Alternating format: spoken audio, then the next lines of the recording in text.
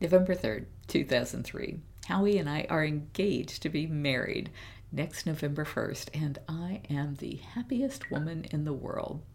He is such a romantic. On May the 19th, when he went to play golf in Philadelphia, his brother, a jeweler, flew down from Raleigh to meet him and educate him about diamonds.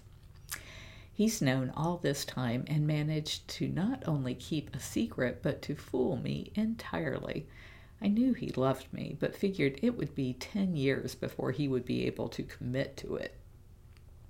We met November 1st, 2002, at the reception for Ed Sayers at the Florida Aquarium, and the reason we got to know each other so well is that we both got there at 5 o'clock, and no one else did until 5:30. To celebrate our anniversary, Howie suggested that we go to Anna Maria Island for the weekend.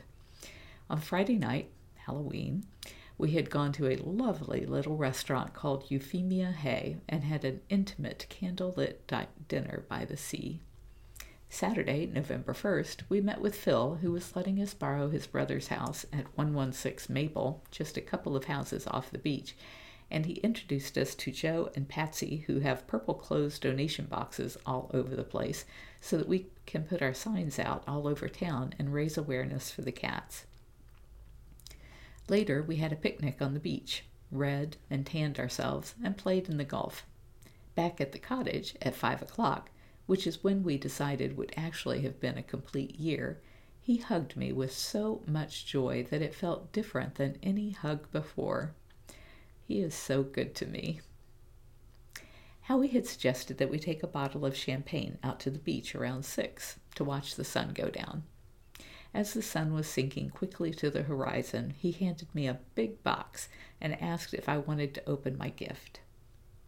It was wrapped in beautiful, delicate white-on-white wrapping paper, and as I tore away the paper, the box said Neiman Marcus.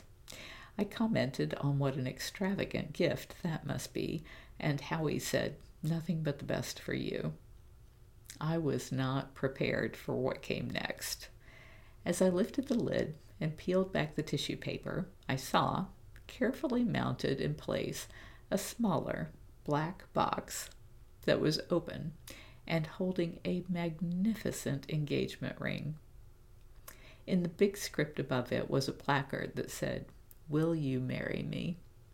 And underneath it read, "Hint, the correct answer is yes." As the reality of the moment enveloped me, I burst into tears and buried my face in his chest. I tried to say, "Yes, in this lifetime and in all 9, thinking about the birthday cards we had bought for each other that were identical, but was sobbing too heavily to be understood. Finally, Howie asked if this meant yes, and I wrote in the sand, "Yes," with 3 exclamation marks after it. He has made me the happiest woman in the world, and I want to make him feel like a king. He is so good to me. And here, all these years later, he's still so good to me. And I still think I'm the happiest woman in the world.